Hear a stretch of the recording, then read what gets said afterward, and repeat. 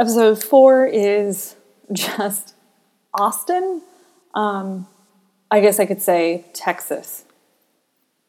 A lot of my memories are more not as tangible as kind of, I mean, I guess I could whittle it down to like a bunch of little moments that we had, but I feel like just the smell of your room in that house just reminds me of just a whole wad of loving memories, just because it was thrilling to get away to see you, not necessarily just to get away, because that if I were going to someone I didn't love or like, then it wouldn't be enjoyable. But anywho, the hot weather, but like the ACL hot weather, the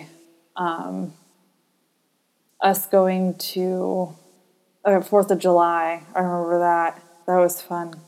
But a lot of breweries, a lot of walking. I feel like that's whenever I first started to walk a lot more.